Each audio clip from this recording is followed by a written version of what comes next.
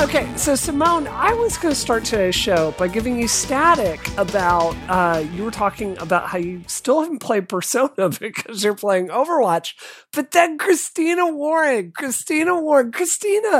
you tweeted a picture today of something that we're going to have to, I feel like you're setting a bad example I'm the worst person. Simone. Simone is very young and impressionable, and you're not teaching her to respect herself. I'm the worst person today. I'm the worst person. This makes me glad. Yes. Okay, you've got to please explain yourself, Christina. All right. So we may have all seen the terrible teen, and he is like actually not a good teen. Like there are some good teens. We'll talk about a good teen later in the pod. This is not a good teen who is trying to get Wendy's to pay for like his a year supply of nuggets. Right. And Wendy's is like, yeah, if you get 18 million retweets, we'll give you free nugs. And look, he's never going to get 18 million retweets. It's just not possible. The most retweeted thing of all time is less than 3. Like he will probably break that, but he will never get like 18 million retweets. But because of all the terrible things that have happened this week regarding brands, namely United Airlines and other stuff, Wendy's has kind of been flying high. And so Wendy's has really been like capitalizing on the fact that this like Las Vegas teen like wants a year supply of nugs. And rather than like taking reading the tea leaves and being like, this kid's never going to get 18 million retweets, let's just give him the nugs. Right. They've been like, yeah, keep going. and that's bad of Wendy's, right? And like, honestly, if you're Chick-fil-A, if you're McDonald's, if you're like Burger King, like whoever, you should step in and just be like, look, we'll give you the nugs, kid. They haven't. Right. Understand but then all this. We're talking about your picture. You've got to explain this. I know. I'm getting there, Brie. Okay. This is why I'm a terrible person. This is why I'm the worst person. Wendy's is clearly failing at all of this. And you know what I had for lunch today? I had Wendy's chicken freaking McNuggets. Like I had Wendy's nuggets. And I'm a terrible person. I think I'm the worst person. Is trademarked, Christina. Okay, I apologize. Watch your mouth. There's no making those nuggets. You're right. I had Wendy's nuggets, chicken nuggets, nuggets. I had Wendy's chicken nuggets for lunch today. Brands are bad. I get it. But you know what? Freaking worked. This kid who I can't stand, this campaign that I think is terrible, this tweet that now has more tweets than the Larry tweet, which is a whole other situation, I'm very angry about. And yet the branding worked. And I was, my office is in Union Square. And I was like, what do I want for lunch today? And I was like, you fell for it. I did. I went to Wendy's. I can't tell you that I don't eat chicken nuggets because I do. Of course. Who doesn't? If you don't, you're a monster. Wendy's. I don't. Okay, no, Wendy's is good stuff. On a scale of like brands being bad, you want to talk about Wendy's not giving a kid free chicken nuggets? I could not care less. No, and that's fine. I'm not saying they need to. I'm saying it's a missed opportunity. All I'm saying is like I bought into the hype of everybody talking about Wendy's. Like, look, I'm going to be honest. I think that Chick-fil-A is obviously the best nuggets, right? Yeah. I think Chick-fil-A is without a doubt the best. And are problematic chicken overlords. Yes, what about, they are. Are we talking nuggets or strips? Because Schnippers is the good stuff. Schnippers is the good stuff, but I still think that regardless, nuggets or strips, Chick-fil-A wins, right? I think that the chicken McNuggets from McDonald's are good. Yep. It depends though, you need to get the right like fry. Like there are times when they're not great. I think Burger King is garbage. Yeah, when they used to have when they used to have the longer strips, they were good. But ever since they moved to like the actual nugget shape, like Burger King is will not eat. Like Burger King is bad. Schnippers, as you say, is good. There's other places, but I will say I enjoy a Wendy's chicken nugget. I do, but I'm still mad at myself for buying into the branding and going to Wendy's today. I'm still mad at myself, but you know what? As I said on Twitter, I'm the worst kind of person. I did it, and I own it. And we forgive you. I think this is what I have to say. I can accept that you're buying these nuggets. What I can't accept is the color of these particular nuggets. And maybe your camera maybe is it was just the iPhone 7 camera. I don't know. Yeah, they were cooked. They were fine. Look, were the best nugs I've ever had? Well, no. Okay. I mean, they're not Chick-fil-A, but it was fine. I will say this. Usually, how do you guys feel about this? Maybe I'm a freak in this regard. I probably am. usually when I go to Wendy's, I also get a Frosty. Oh, yeah. And I dip my nuggets in the Frosty. I've done it. Yeah. I didn't do that this time, and it was a missed opportunity. But I will say fries in the Frosty. But the fries in the Frosty, the fries in the Frosty are great. I mean, anything in the Frosty is good. But I will say I didn't get the Frosty this time. It was a missed opportunity. Yep. If I'm going to go back to Wendy's, which I will, I'm sure in like a month or so, I will definitely get a Frosty so I can dip the nugs in the Frosty. And if any of you guys listening, Rocket listeners at home, you should dip your nuggets in a Frosty. It's a great treat. Do the walk of shame to Wendy's, dip your nugs in the Frosty. Yeah. Hello, and welcome to Rocket, Accelerated Geek Conversation. I'm Simone de Rochefort, and this episode is brought to you by Squarespace, as always. I am Simone de Rochefort, as I said earlier, but now I'm going to tell you also that I'm a video producer at Polygon.com and carry on the intro as it should be. I am joined tonight by Christina Warren, senior writer at Gizmodo and shameful Wendy's nugget eater. and general nugget enthusiast. Enthusiast, senior nugget enthusiast also in her life.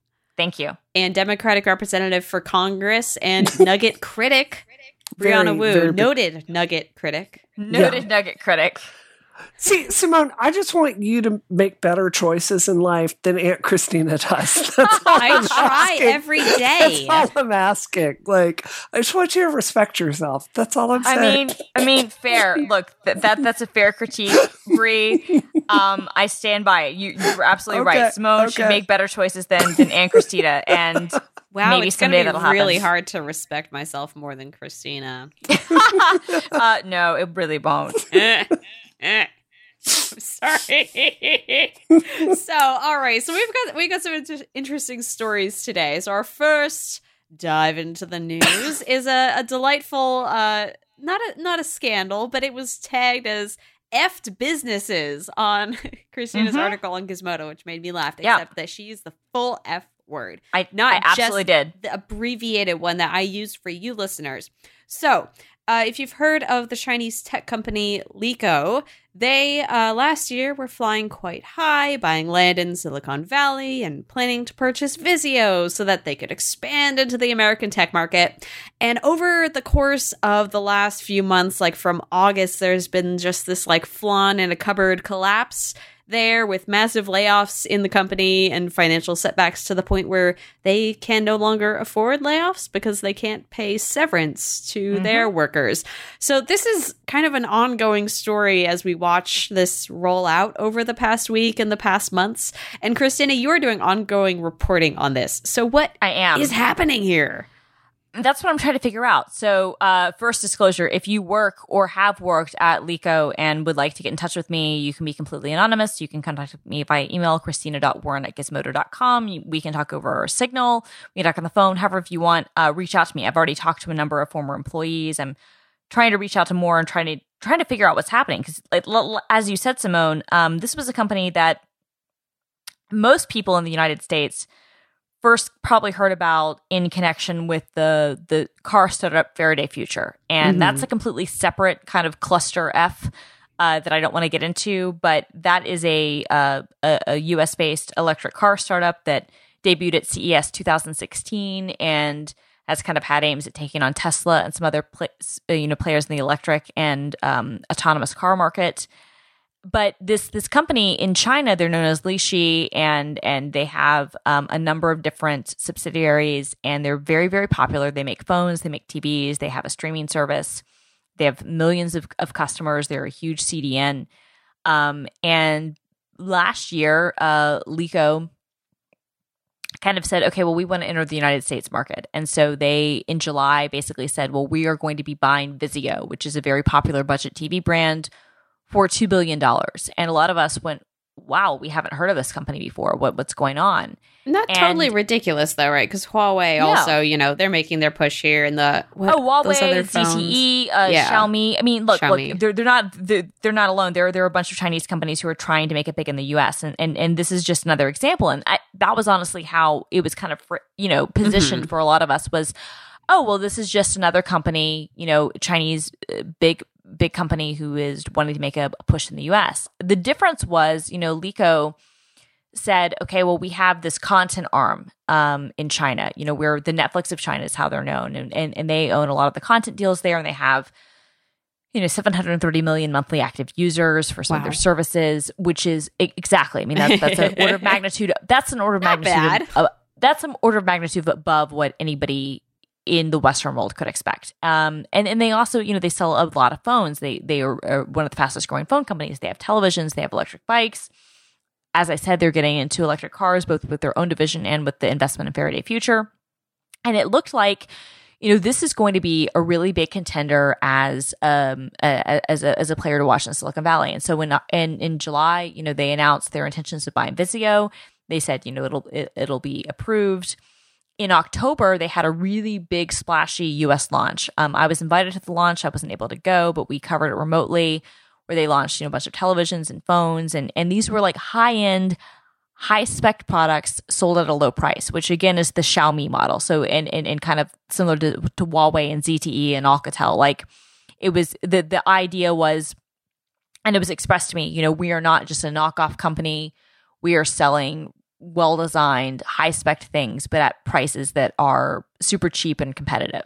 Mm-hmm. And it looked like, they were really trying to make a concentrated push at the U.S. market, and it just hasn't happened. And so what has happened is what was announced this week, and what kind of predicated a lot of the reporting. There had been some reporting in the past few months that there have been layoffs, although that didn't get mass attention. And there was they'd bought a bunch of land in Silicon Valley from Yahoo back in July for $250 million, and back in March they announced, well, we're going to be selling that land. We actually are not going to be having 12,000 employees moving in and hiring it. We're going to be selling this land. And Faraday Future, which is a different company, I don't want to get into the details, has had massive financial problems. But what came out this week was that Vizio, this company that in July they'd announced they were going to acquire for $2 billion, they said, actually, we're not going to acquire them because regulatory headwinds. They blamed regulatory headwinds in China, and that could be part of it, but I don't think it is all of it. Means that we're not going to acquire this company. And that kind of came on the heels of Bloomberg reports that there have been, and Silicon Valley Business Journal reports that there have been layoffs over the last few months, and more layoffs are coming. And Bloomberg is reporting, and I've actually found this from my own reporting as well that I'm still doing, that the reason that more people haven't been laid off is because the company can't afford to pay severance. And so there's this very interesting situation where a lot of what I found in my reporting and what is kind of, the picture that's starting to shade out, and I love you guys' perspective on this, is that you had this company that nobody had heard of, but had a lot of money in China, makes a huge push in the U.S. market, hires very smart people, hires very talented people, and then in the matter of, less than a year, is kind of collapsing into itself. Right. And that's it's why bizarre. I had so many questions for you about this, Christina, because I read your piece and it's excellent, but it left me with so many more questions about it. I'd love to be able to ask you about this. So this is what I don't understand about the company's strategy as a whole. Right. You're writing about how they have almost 1 billion users in China, which is just amazing. Staggering. Like Netflix, wishes. So any company that's starting with that kind of user base, like you have to wonder where the cash flow is gonna, how that could just disappear. But then, like, I started getting into your article, and I noticed, like, when you were talking about the users, you were talking about how it was really tied to devices in China. So I'm like, okay, does that mean this is crapware installed on phones? And then you're talking about the Vizio deal. That's why I don't understand any of this. So if it's the Netflix of China, the idea of Netflix is it's a decentralized service. Right. That, they really made an effort to put it everywhere, on Wii U, on your smartphone, on, your Chromebook. Any TV. Absolutely. Anything, you're right. Anything. You're right. That's how they became huge, is they started out on Roku, and then they literally. Right. Scorched earth policy. Right. Well, I mean, they've retreated a little bit now because they can, but there was a period of time when the joke was, but will it run Netflix? And the answer was, of course it will. I mean, unless you're a BlackBerry, any phone, any device, any set-top box would have a Netflix app. Yeah, okay. Right. So this is what. No, I was going to say. So help me understand that. If this is the Netflix of China, why did they need to acquire TVs? Because that would be suicide. Well, they're already making their own TVs too. Like exactly. They were selling their TVs in the US, and they also they wanted Vizio just for the brand recognition, basically. I think they wanted it for the brand recognition, and also, frankly, Vizio is one of the top TV brands in the US. So they're a budget brand, but they kind of jockey back and forth between Samsung as who's going to sell the most. If you go to a Costco or a Best Buy or a Walmart, many of the TVs you see, and they're good quality TVs, are Vizios, and they're facing competition from TCL and Hisense and people like that. But they're a popular brand, and I think that the way I understood it when I talked to people, some of them are no longer with the company, but when I talked to people at Leico earlier before their launch, it seemed like they were kind of trying to buy market share in the sense that I think what they thought they were going to do, because a lot of people that I've talked to kind of expressed the idea that Leico was not just an electronics company, they were a content company. And it was kind of like, if you imagine Netflix and Apple having a baby, that's what this company was going to be. And so their idea was that they would develop their own original content, they would make content deals with their people, and they would distribute that content through devices that people would buy. And so I think that the goal of Vizio was, well, they sell millions and millions of TVs a year, and they're a really popular brand. And so we will buy them in effect to get the opportunity to distribute our content. And that's how we millions and millions of TVs a year.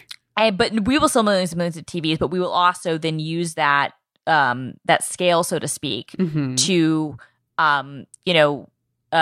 distribute our own original content and to make our own content deals. In the United States, that was the idea. Though. In the United States, yes, exactly. Because they already had that scale in China. That was one of the interesting things in China, was that they'd started out as the Netflix of China, but they'd expanded to electronics. And I think that when they looked at entering in the US market, they said, okay, well, we might have to buy our way into the market a little bit. But if we have this brand that people already know, this would be a perfect distribution mechanism for our online services that we're trying to launch. When you're putting it that way, that does make sense to me, just because we are so oversaturated with streaming apps. And then this year, I mean, we have DirecTV streaming now. Netflix and Hulu are obviously still very popular. Like YouTube TV, everything. YouTube TV is coming out, which we'll talk about later. But like there are some really big names that have that brand recognition in the US or in the West already. Right. That I cannot imagine they would want to compete with if they just release some sort of content streaming app. So that does make sense to me. Exactly. But how did their cash flow go kaput? Like, I don't understand. I don't know. Well, Matt Damon took it. Well, he did. He did take part of it. So LaVision Pictures, which is one of their divisions, had a co-financing deal with Universal Pictures and Legendary Pictures to make a movie called The Great Wall. It was the largest co-financing production between China and the United States. There was a lot of money bet on this. And it flopped. It flopped in the United States hard. It also did not meet expectations in China, and it's a bad thing. Like, this is part of the whole broader Leico strategy globally, because in addition to having the problems with the car companies and having a problem with the U.S. market, on the entertainment side, they had this motion picture company, and their biggest investment, and in fact, not just their biggest investment, but the biggest co-financing production that you've ever seen between China and the United States flopped. And it's a problem. And so, yeah, you're right. Matt Damon kind of took it, but I think to your point, Brie, like, how did they have these cash flow problems?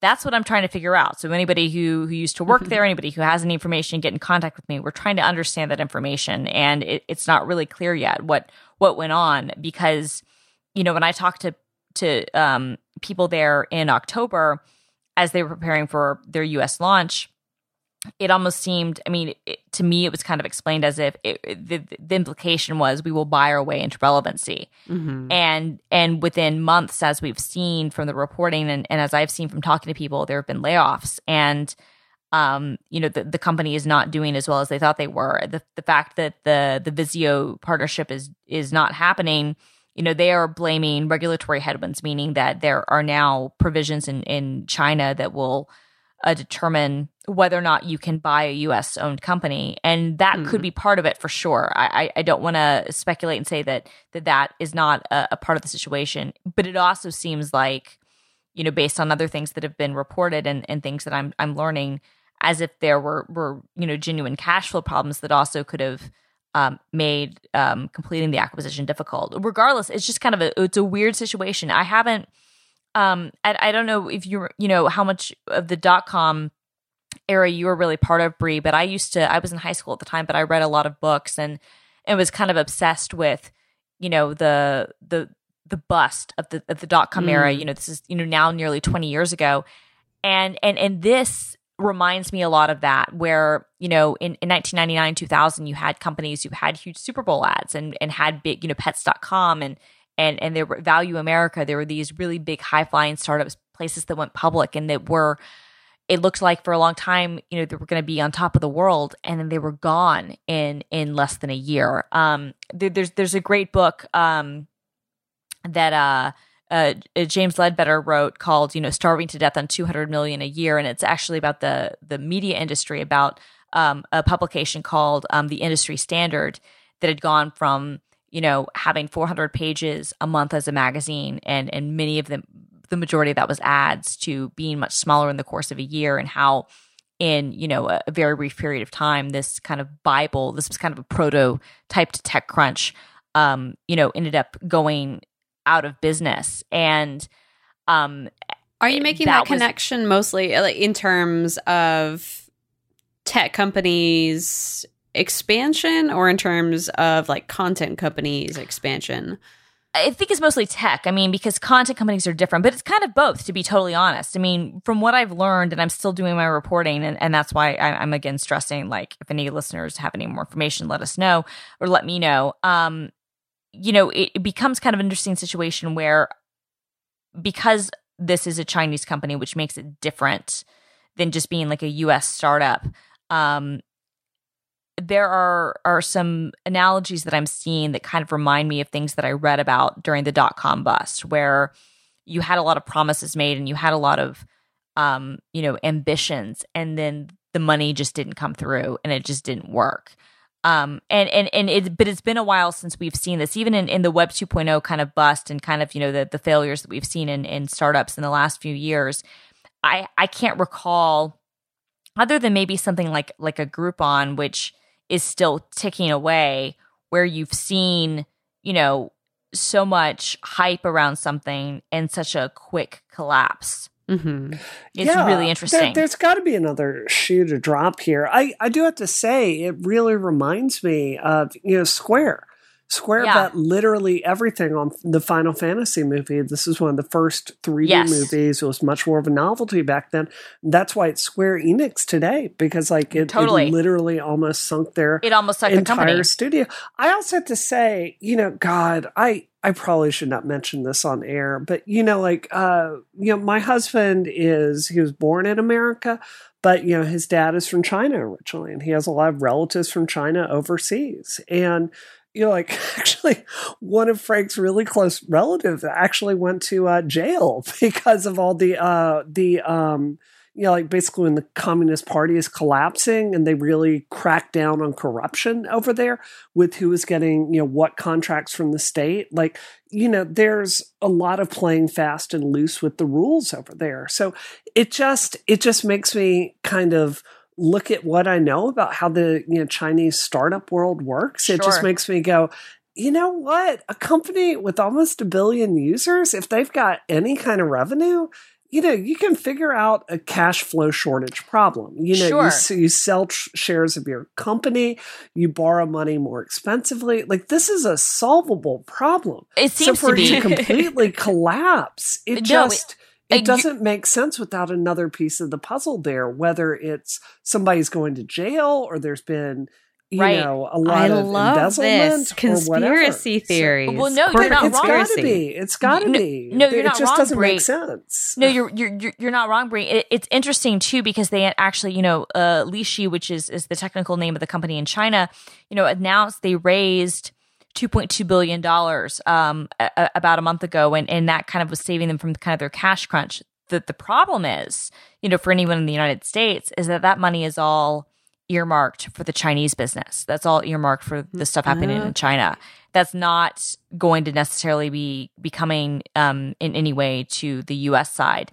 And that is part of what makes this more complicated. And this is not dissimilar. You know, we talked a little bit about, a few weeks back about, the troubles happening at Samsung within the family there and the Scheibel and the prime minister who was kicked out and is now, been arrested and charged with all kinds of crimes. And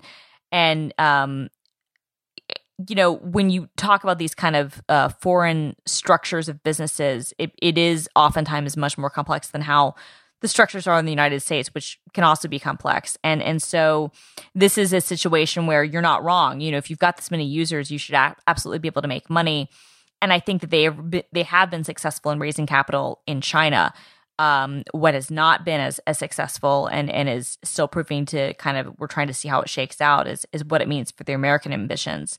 I will say that when I talked to one of the executives, the guy who's like the CFO of Lyko North America, I talked to him in November because the CEO of the entire company released a memo in China that basically admitted we've been growing too fast.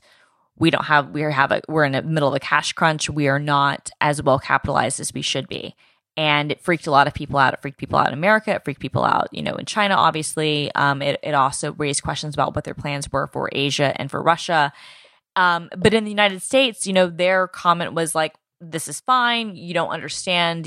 He's being this open because this is how they act in China. Whether that's true or not, I'm not sure. I do not believe that.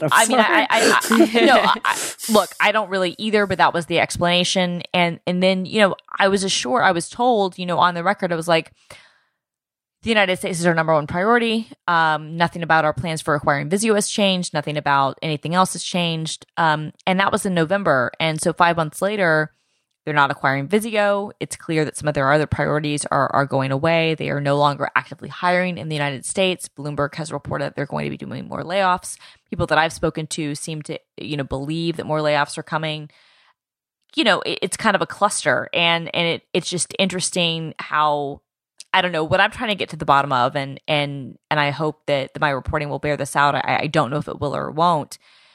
But they managed to, at least from everything that I've discovered so far, hire really, really intelligent people in the United States. Like, this wasn't a matter of dumb people joining as part of a dream. Like, they recruited really, really smart people. And I it's interesting just to see how quickly it's fallen apart, and B, to me, I kind of want to learn more about, well, why did all these smart people think that this was going to work? And as I said, the closest analogy I can kind of feel like I find is what happened with the .com bust. Do you think, at the turn of the century? Do you think that Vizio, had they been able to acquire it, would that have been basically a stopgap measure in terms of the downfall? Or no, it would have kept going? I don't think so. I think that, Vizio, the big the big plan there, it seemed to be, was that they would be buying that for kind of market share, and to kind of say, well, we own this very popular brand, and we can use this as a distribution mechanism for our services. I don't think, honestly, even if they'd already closed on the deal, just because, they announced that in July. So that's what, like 8-9 months ago. Yeah, that's a long time to just stop, a long time to have that deal just floating out there and not it's a long time to have it's a long time to have that deal floating out, make headway, but it's also a short time to actually get anything accomplished. Mm-hmm. Yeah. So I guess my point would be, if you're already having cash flow problems, if you're already having issues getting things done, I don't think that acquisition would have come soon enough to make any difference, if that makes any sense. And I also think that if a company like Vizio is willing to sell for the amount they were willing to sell, that doesn't indicate that maybe the revenue, I don't know if the revenue would have made a difference for them to be able to get more funding or not. I honestly have no idea. But I don't think it would have made a difference. I think that ultimately, how it seems to me is that, they wanted Vizio for the brand recognition and as kind of a way to help enter the lower end market in North America, because their own Lyko TVs were selling for a little bit more. They were very high quality, but their average selling price was probably a little higher than your average Vizio. But they really thought, and I think that they were talking to content partners about saying, okay, well, we can, stream your content. Like, let's say they were talking to Rocket, they were talking to us. They would say, oh, well, or Relay FM. They would say, oh, well, We can put all of I don't know if I'd do a deal with them right now, Christine. I don't think we would, but I'm not saying now. I'm saying, let's say this conversation was happening in July. Right, they would say, in the theoretical world. In the theoretical world, they would come to Relay and they would say, oh, well, we're going to put you, on our platform. And we're going to have all the scale and all these jillions of users. And Relay might be like, oh, well, I don't know. You haven't sold any TVs in America yet. And they're like, oh, but we've sold so many in China. But then what if they said, oh, but, also we're buying Vizio, who sells millions of TVs a year, and your content will be going on those TVs too. I think that was sort of the draw, and that they kind of saw Vizio as a distribution mechanism. I know we've got to move on here. Yeah, we do. I just have to say it doesn't make sense to me. None of this makes sense to me. No, it's weird. It's weird, right? The key to coming to America is content. Like Hulu, they went and they got the rights to Stephen King. Absolutely. They got content that people want. The idea of bundling it with, I just don't buy Huawei it. Even and if TCL, it worked. for all I know, are doing fine, and they do pure tech, not content. Exactly. And from what I understand from people I've talked to, maybe they wanted their cake and to eat it too. I mean, I think that's what they wanted. I think they thought that they could have this kind of fusion of Netflix and Apple. And obviously they have neither, and at least in the United States. And it's really interesting. And I'm still trying to figure it out. Like, how does this collapse so quickly? How does that happen? From my point of view, though, it's like Vizio. So, moving money from country to country, like this is non-trivial, right? Sure. Like we put these systems in place after World War II is like the framework of globalization. It's very difficult how that much money gets transferred around. So, like if you're talking to me about them buying Vizio, I can see that as a way to have substantial financial assets to, basically trade off more deals and do things like that. Like I can see that being a solution to a cash flow problem. I don't buy it as just a content strategy. Like all these things are linked somehow, and maybe Vizio started looking into the money and like, when you do your due diligence, if it's not there, like people get cold feet, and government's a really easy thing to blame. So, Jim, insert the Twilight Zone theme song right here. Yeah, you're right. This episode of Rocket is brought to you by Squarespace. Enter offer code ROCKET. That's a rocket blasting off at checkout to get 10% off your first purchase. Yay! Yay! You can make your next move with Squarespace. Move to space with Rocket. Offer code ROCKET. 10% off at checkout. Squarespace, have you heard of it? It's a platform that lets you... What was that hesitation? I'm sorry, everyone. Our ad reads are never rehearsed. They are pure and they come from the heart, and that's why my co-podcasters. That's why you're so great. They're really obvious cue. No, I'm sorry. No, we have heard of Squarespace. I mean, that's where the Basic Bitches Guide to Life is hosted. It's where your book podcast website is hosted. It's where, if Brianna was not as successful as a candidate as she is, would potentially have like her she's way too big for, you know what I mean, but like she could have like a splash page. Yeah, no, we're aware of Squarespace. Right, we love Squarespace. It's where it's where S-Town, Oh my God, podcast. I need to listen to that podcast. But yes, you do. But that's another topic. Other people. Let's talk about you, listener. You probably want to make a website, and you want like a unique domain. You want like it to be super easy. You want access to award-winning templates, and you want to do it like super fast. And you know what would be really great if you could do it. No credit card required. Just build the entire website and like spend 2 weeks tinkering with it and perfecting it and testing out different templates without like spending any money on it. Using an amazing platform, an amazing, powerful platform that's used by people everywhere, that's very popular for good reason. So whether you want to create an online store or a portfolio or a blog, whatever you want, Squarespace is the all-in-one platform that lets you do that thing. Don't install anything. Don't worry about patches. Don't worry about upgrading things. Only worry about upgrading you and the content that you're putting on your website.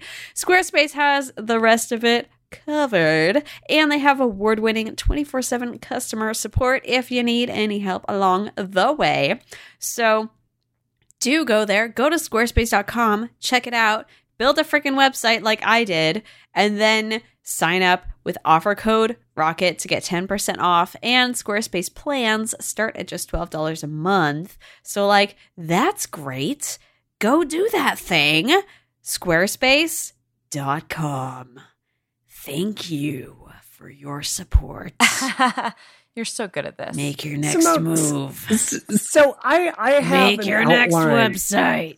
I have an outline for Simone ad read. What? Like it starts with the awkward segue. And then like step 2 is and then you get your super professional voice. Like it sounds for like at least the first 10 seconds like you're hyper professional when doing it on the radio. And then you start to snort laugh halfway through. And then you start changing to awkward accents just randomly for no reason. And then I crack up and then you like just keep going through and then the whole ad just falls apart. Like there's a rhythm to a Simone de Rochefort. I'm really glad that you have that you've broken it down like this because I don't know what's going on because I black out in the middle and I don't know what I say. It comes from the heart, people. It's good. Yeah. So YouTube is introducing their own streaming app. Like we said earlier, it's coming. They're joining the throng. So it just launched in 5 cities. So you could probably imagine what those cities are. New York is one of them. I believe LA is one of them. Doesn't really matter. They're offering about 50 channels at $35 a month. And Christina got to review it. And the TLDR is that technologically, great. But it has one really huge, ridiculous drawback, which made me like screen cap the paragraph in your article and text it to you going, what? Yep. So here's the thing. There are a number of like online only, subscription services you can get. There's Sling TV, there's PlayStation Vue, there's DirecTV Now. Hulu is supposed to be coming out with a live product soon. Comcast has one in the works. I think Verizon is talking about doing one as well.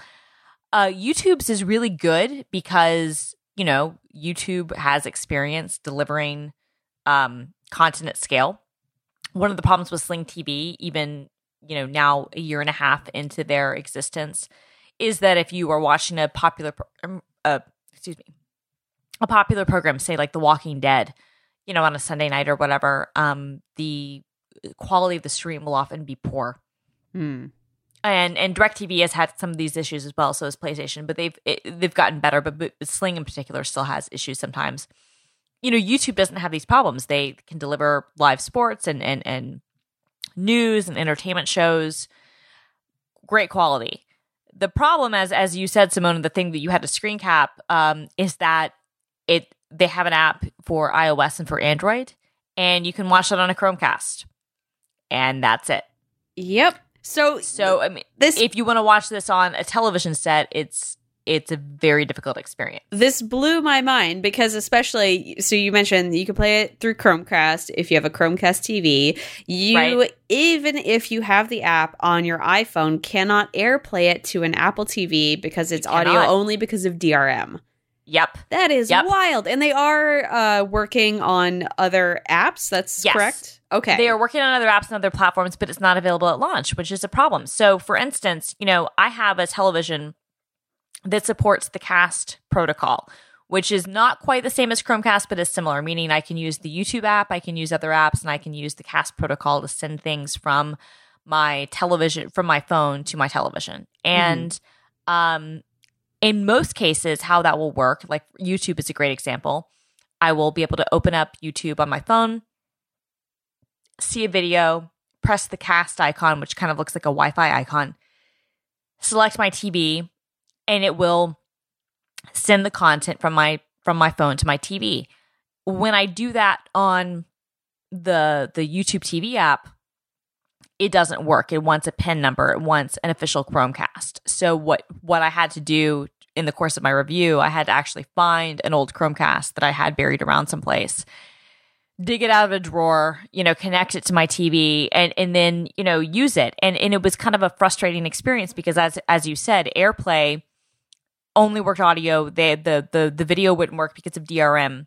Did they warn you about this when it was given to you? They did. Okay, yeah. I mean, they did, and look, this wasn't just my review. If you want to sign up for the service now, if you're in New York, San Francisco, Los Angeles, Philadelphia, Chicago, or Chicago, it's in 5 cities, you can do that now. You know, you can pay for the service. They have a 30-day free trial. But you know, they'd warned me about it, but I was still thinking, well, there will be ways around this. You know, I can either AirPlay. Or, okay, they say they support Chromecast, but obviously they'll support the Cast SDK. No. You need a real Chromecast. And so that means if you have an Xbox or a TiVo or a Roku or whatever, it won't work. Is this and something that's a problem. Is this something to do with just the launch window and probably testing? Right. Probably. I mean, because it probably it's only is. a few cities, so I don't expect it to be all right at the beginning. Yeah. That's fair. That's fair. You're not wrong. I mean, look, it is only in a few cities, and I don't want to be too harsh. Having said that, I mean, if any other service were to do the same thing and were to launch without an Apple TV app, without a Roku app, without the ability to watch on a television without using one specific company's dongle, we would criticize them. And so I think it's worth pointing out that at least right now, look, YouTube has said that they are actively looking at making it better. I have no doubt to believe them.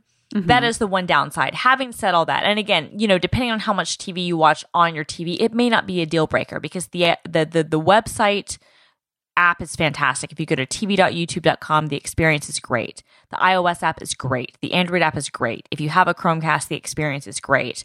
The content selection, look, they have a huge hole in their library right now, and that is the Turner channels. So if you want TNT, TBS, Cartoon Network, CNN, you know, et cetera, they are not available. That is a problem. But they're looking at making deals other places. It's a pretty good service, you know. It speaks well to me that technologically, like you mentioned, using it on the subway and not having any problems with the network. And even though it is launched and like there are presumably not a crap ton of people on it right now, it's still like a baby network. So I'm really pleased that works. So this is what I didn't understand about it, and I would love to, because like when your article starts out, you're talking about how you spend $140 dollars a month on cable, which we need to talk about on a separate occasion. I know. Yeah, that's a whole other shame, Christina. No, Simone, you benefit, so shut up. Oh, you're right. I mean, leave Christina alone. Right. Thank you. But yeah, go on. This is what I didn't understand about this, because I'm someone I would be very interested in buying this.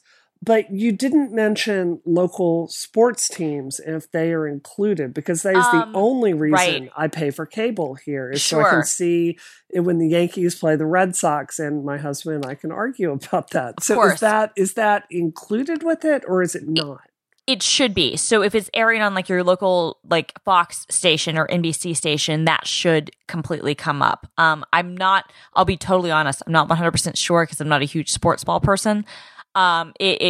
In some cases, you know, they block those things out. It should be fine. So, I mean, the idea would be like if you want to watch your local news channel, you know, like if I want to watch my local NBC affiliate right now, you know, at 10:21, NBC, whatever they're airing is going to air. But like at 11 o'clock, they'll have the evening news. I'll be able to watch the evening news.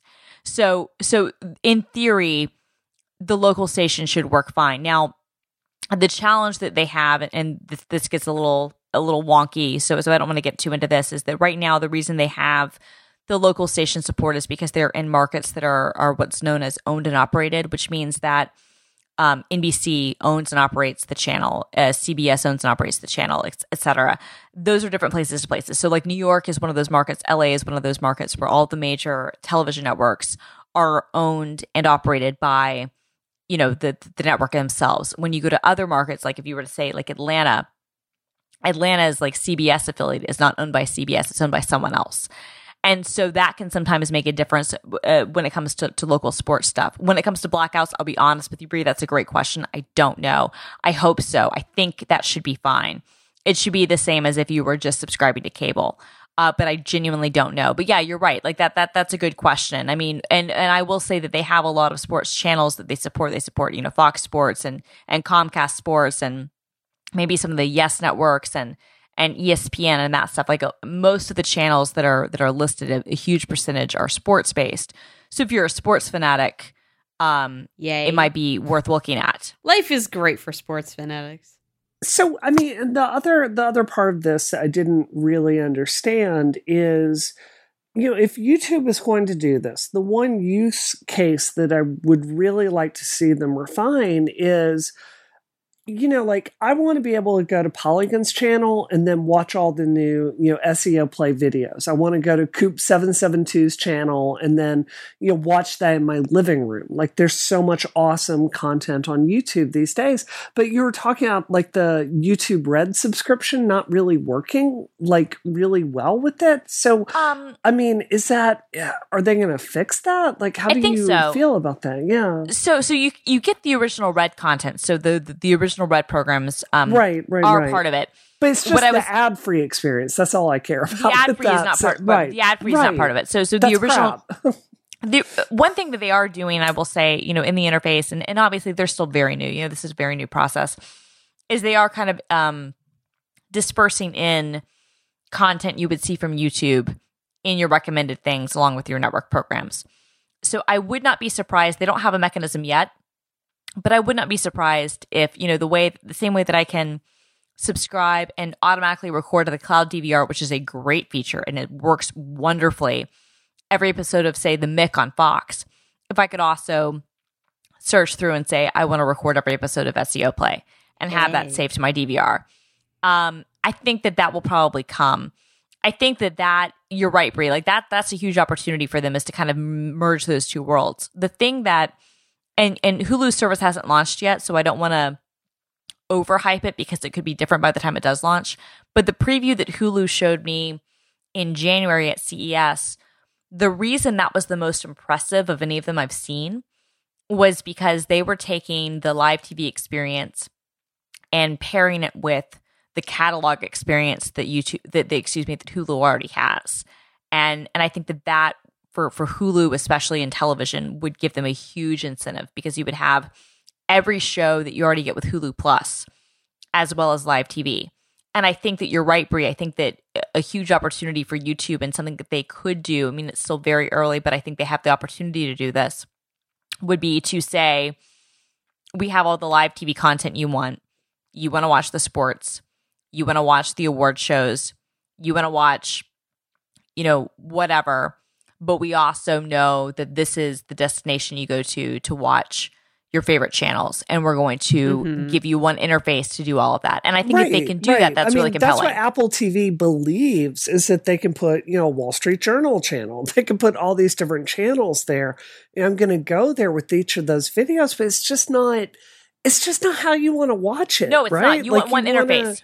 You want one interface. You just want to go to your favorite YouTube people that you subscribe to. You want to be able to, this looks interesting. This is related. And you just want to get into that flow with it, right? Well, in that light, though, I do think YouTube has a leg up, because it owns so much of that content that is often heralded. And I say this not as a YouTuber, but as a professional, as the sort of horizon of entertainment. Like, we have shows on YouTube that air weekly that get tens of thousands of views, and it's kind of, in some cases it's appointment viewing, and in some cases it's just like, the regular schedule helps people keep up with it. But I think that this is really smart, like, despite the some of the drawbacks that we're seeing here at the beginning. Like, this is pretty cool.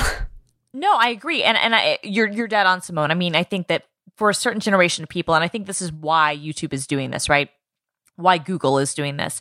For a certain generation of people who are younger than me, and younger than Brie, and maybe even younger than you, Simone, but like people who are coming of age now, their primary entertainment destination is not cable. And even if their parents subscribe, even if they live in a place where it's available, it is YouTube. And so I think it's very, very, very smart for YouTube to say, well, we're already your destination for this content. Let's be your entire destination for all content and be a one-stop shop. And that's a huge opportunity. And despite, kind of the rollout, niggles and the fact that there isn't broader smart TV support, and the fact that it's only available in a few cities, I think gives them the brand chi, so to speak, that they have alone, is massive with a certain demographic. I just figured everything out. Okay. So lay it on us. The reason that Liko is collapsing in the United States is because YouTube doesn't support televisions and is killing televisions. And Liko is like, no, we got to bounce.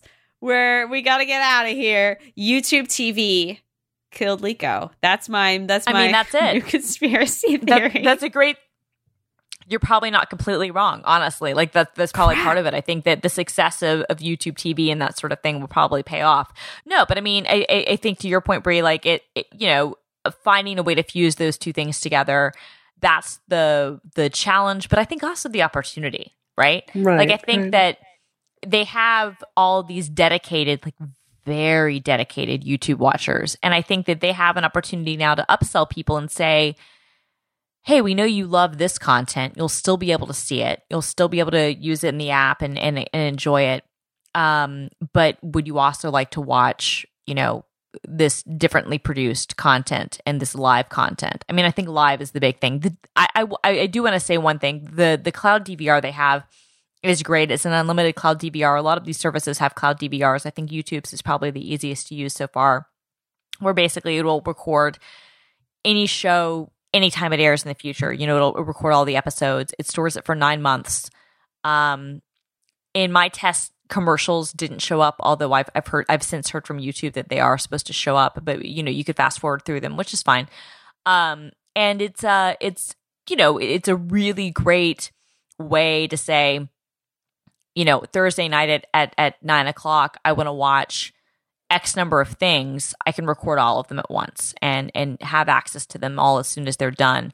One of the other things I would say that is nice about the service is that you can have up to 6 individual accounts active at once. So for a family that has 6 members, each person has their own DVR, each person has their own recommendations, and you have up to 3 active streams at one time. And that's an important distinction from some of the services, because some of them will only let you do 1 or maybe even 2 things at a time. Never catch me, YouTube. Exactly. But this time you can actually have, I mean, this is great for a household, genuinely, where you can say, well, one person can be on a TV, one person can be on a phone, one person can be on an iPad or whatever. We can all be streaming different content at the same time, and it won't interfere. That's really nice. I can't wait to never speak to people in my home again. This episode that's how I feel. Of Rocket is not brought to you by Teespring, actually, but I am going to tell you really quickly that there's 1 week left in our t-shirt campaign. Oh, yeah, it's almost time. So if you don't have your Rocket Make It Weird t-shirt yet, don't put it off, because you're gonna forget. Oh my God, I'm a freaking genius. Oh my God, you guys. What? Did you hear that rhyme? I did. That was so Thank good. you. That was the part that made me seem really smart to myself, I guess. So if you go to teespring.com/makeitweird, that's teespring.com/makeitweird, you can get your own Make It Weird t-shirt.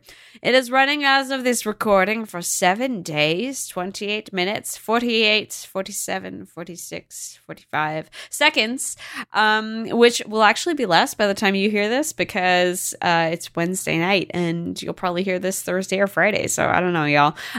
Get that t-shirt and get free drinks from us, and explain to people who see you and ask why it's weird, how you're making it weird, and who the original person was who made it weird. Because that was me. That was me. Are you going to use are you going to sue people that make it weird, Simone? I am actually suing everyone who I see in this shirt. I do not approve of it. I did not sign off on this. And if I see you in this shirt, I will probably tackle you in the street. I will personally hold you down as I call the cops with my free hand. I'm only holding you down with one hand because I'm super strong. Don't know if y'all know this. I am extremely strong because I work out. And so, yeah, you'll be arrested and put in jail. So $23 to be held down in the street by me and then put in jail? Come on. This is such a steal. You want this. Teespring.com/make it weird. I will hold you down good in the street. Thanks so much. Now let's talk about the great hero of our time. Yeah. How old were you when you first drove a car, Brie? I'm sorry? Real quick, Simone. Yeah. Real quick, Simone. I just want to say, if you see Brianna or Christina with the shirt on, you will not be held down. You will not be tortured. Yeah. We will buy drinks for you. I will do that. So this to kind of the counterpart, you don't want to see Simone with the shirt on because she will be terrible to you.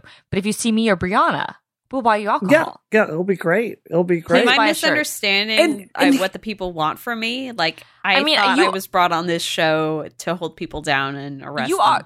You were. That was why Simone de Rochefort was brought on the show. I'm simply saying that Aunt Christina and Aunt Brianna are the cool people. We're the cool moms, and we love alcohol, and we love to buy people drinks. Now you're making value judgments. Some people want to be held down in the street. I don't understand why just won't support me. If you want to be held down on the street, then hang out with Simone over like in Bryant Park. Right. Hang out with her on the Upper East Side. All right. If you want to be cool and have alcohol, then like come like down in the Lower Manhattan with me, or go to Boston with Brie. Right. That's all I'm saying. That's it. And I have to say, like, if you think I have no filter with Twitter, when I start drinking, oh my God, like it is on. I will be saying so much stuff and like spilling so many secrets that are probably bad for my career, but we're going to do it anyway. So it's going to be Brie's campaign manager is phoning in to me right now and saying that is not true. That it's deeply, Brianna is very relatable in that way. Yes. But it is not. Yes. True. Okay, we've got to talk about America's greatest child. hero.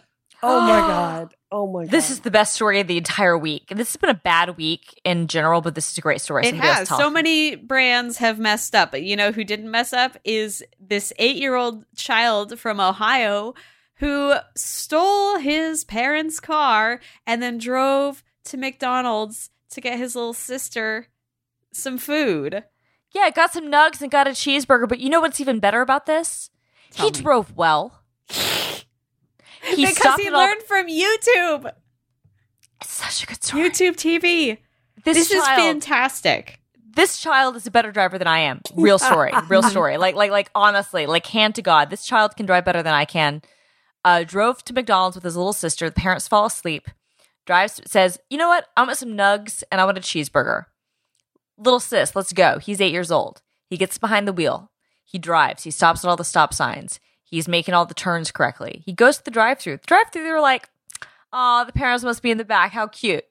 Parents weren't in the back. No, they weren't there. Parents were in the back. I love that he tried to go through the drive-thru. Like, I feel like if he had taken his, like, change from his piggy bank, because that's real. If he had taken it and if he had parked and gone in, they would have been like, oh, your parents gave you some allowance. That's great. Here's your food.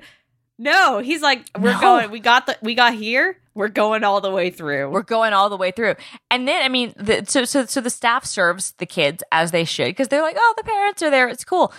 No, but then, like, because it's a small town, somebody in the neighborhood is like, why are you here? And they're like, this doesn't seem right. So they call the grandparents, and the grandparents are like, fine. Gotta rescue the grandkid. We gotta get up in the middle of the night or whatever time it is. We gotta go to McDonald's and like pick up our grandchildren. What the hell are they doing? They're heroes is what they are. They're genuine. They are the heroes we do not deserve as a nation because this child is brilliant. Okay, but be honest, Christina. When you were growing up, I mean, the statute of limitations has run out here. I sure stole my parents' car when I was 8 years old and drove that around. Did you not do that? No, I did not. You grew up in Mississippi? I did. You did. So I grew up in Atlanta, so it's a little different, but also, well, no, but it is. It is, yeah. But when I was 15, my friend Kristen was 16, and it was New Year's Eve, and our parents were gone because they were friends, and we took out her parents' car. She didn't have her driver's license. Maybe I was 14, she was 15. I don't recall.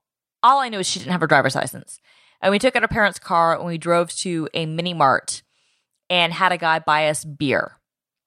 And then we drove back to her parents' house and we drank the beer.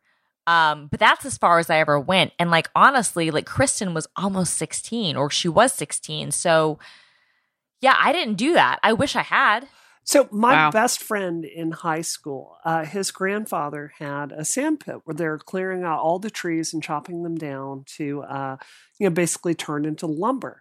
So he ended up, I learned how to pick locks that summer so we could break into there.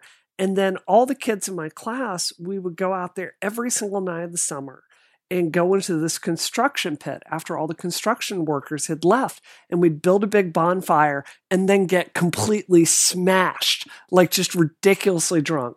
And that is the summer How old were you? that I was 15 at the time. 15, okay. So and that was the summer I learned how to operate construction equipment like bulldozers and crosscut saws and all the things, because we would get drunk and then we would like, all right, let's figure out how to drive a crane today.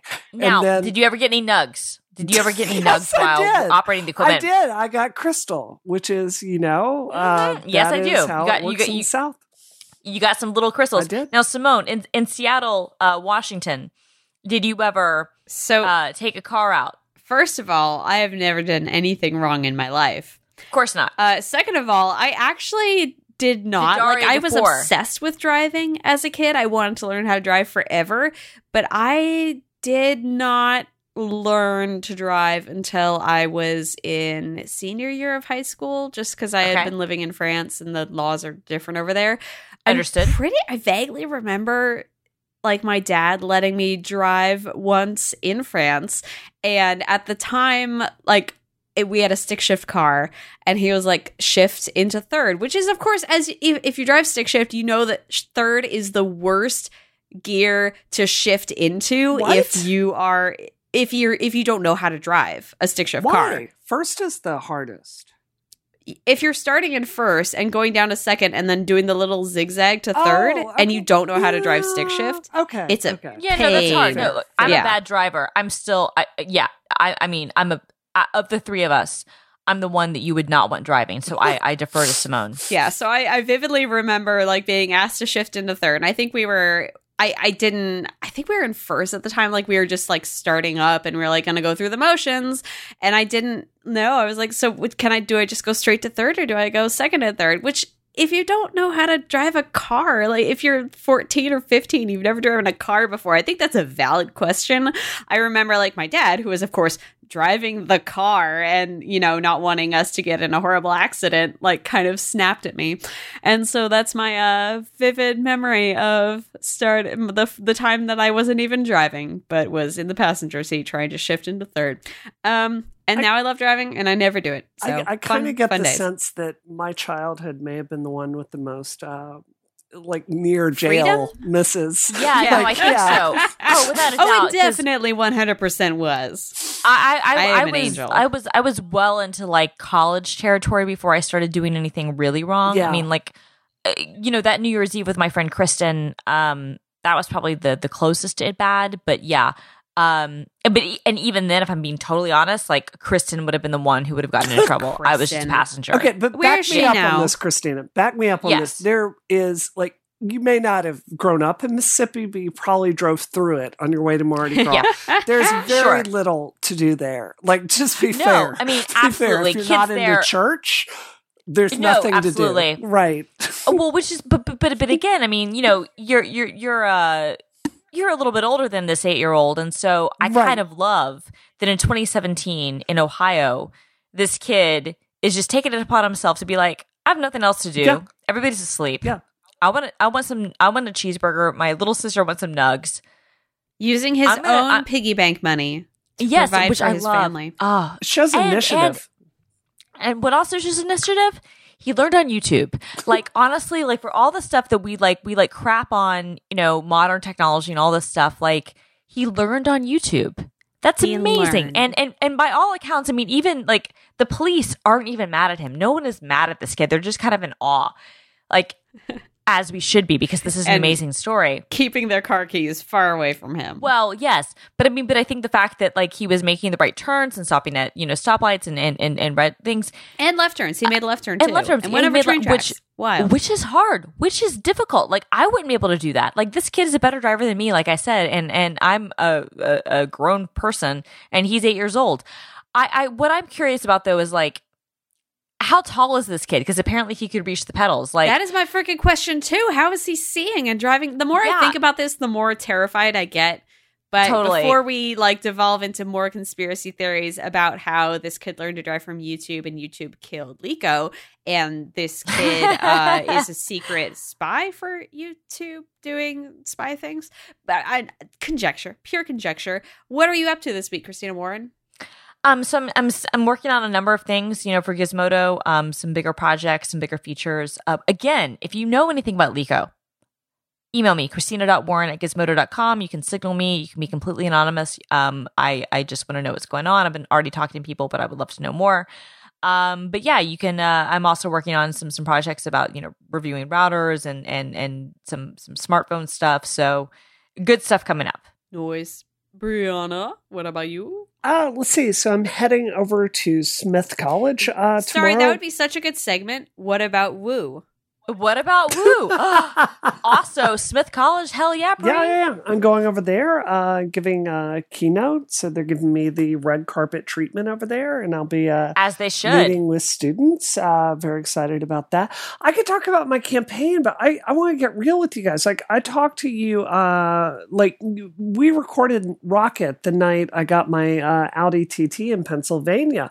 Yeah. I've been busting my rebuilding this car basically from scratch. It's taking over my life and all of my spare time.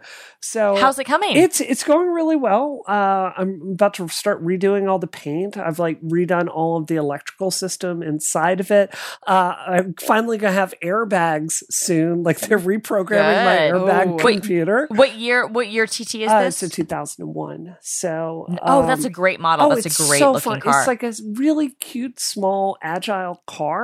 And like, what I hate about American cars is they're so big and wasteful. And this is like a tiny 4-cylinder engine that's just hyper efficient. So one of their better designs too. Like really that model series was really, I think, one of the better TT designs. So I'm not a car person, but I know about this particular car. Nice. I've always fallen in love with it, but I finally get that back from the dealer where they're doing some electrical work. So I put out. I made this big mistake, and I'm like, I talked about this on Twitter. I'm like, hey, do I just hack this airbag computer myself to make it think that it's using my VIN number? Or do I take it to a dealership and pay them $1,000? Yeah, I realized at that moment I'd made a mistake, because if I didn't take it to the dealer and anything happened, I'd end up in court. So, oh my gosh, yeah, and then it'd be Democratic, representative for candidate for Congress, Brianna Wu, right? All scandalous. I would have personally arrested you. Unfortunately, is the case there, like I do with everyone who commits crimes in my presence. Yes, so I get that car back soon. Excited. Wow, that is. What are you doing this week, Simone? Work. So as you know, my mom was here last weekend, so we had a good time, and I got some new material for my Casper ad reads. Stay tuned.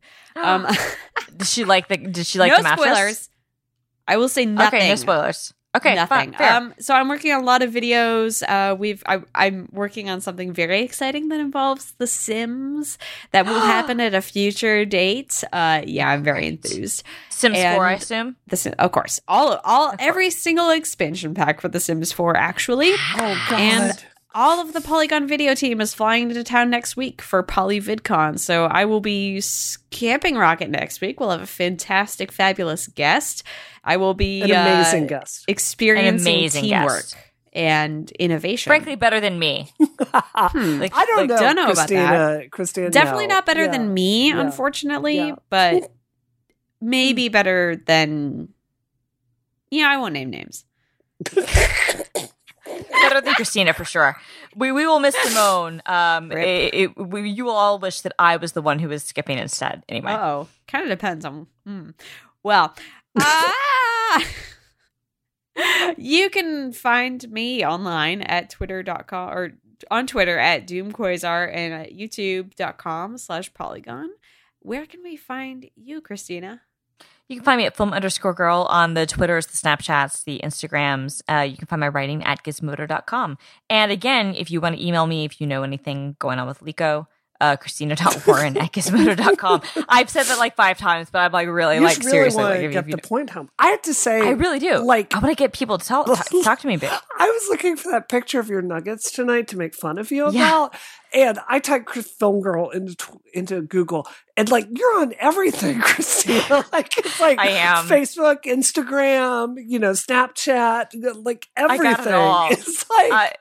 It's called brand building, Brianna, and I worked at a company called Mashable, which was sort of known for that. It's called brand building. Well, you succeeded. You succeeded. Thank you. Yes. Lesson learned. You can find Christina Warren everywhere.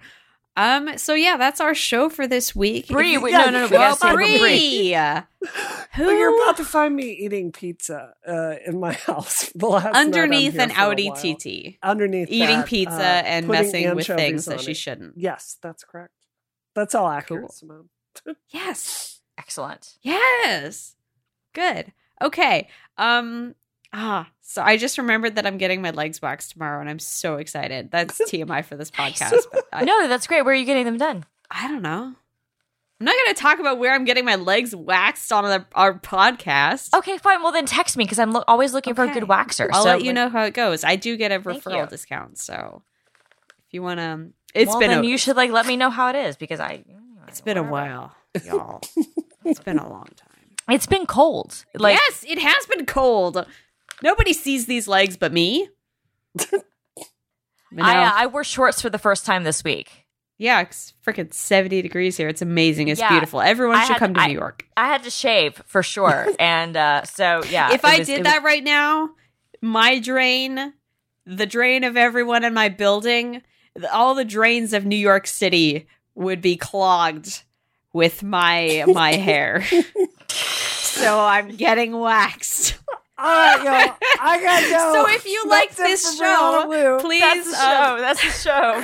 Brianna Wu was like, I can't hear about the leg waxing. I can't be a party she's to like, this. she's like, I have other stuff to do. I'm running for office. I can't be associated with I'm this. dying. Leave 5 stars on iTunes. This episode is terminated. Terminated. It's terminated.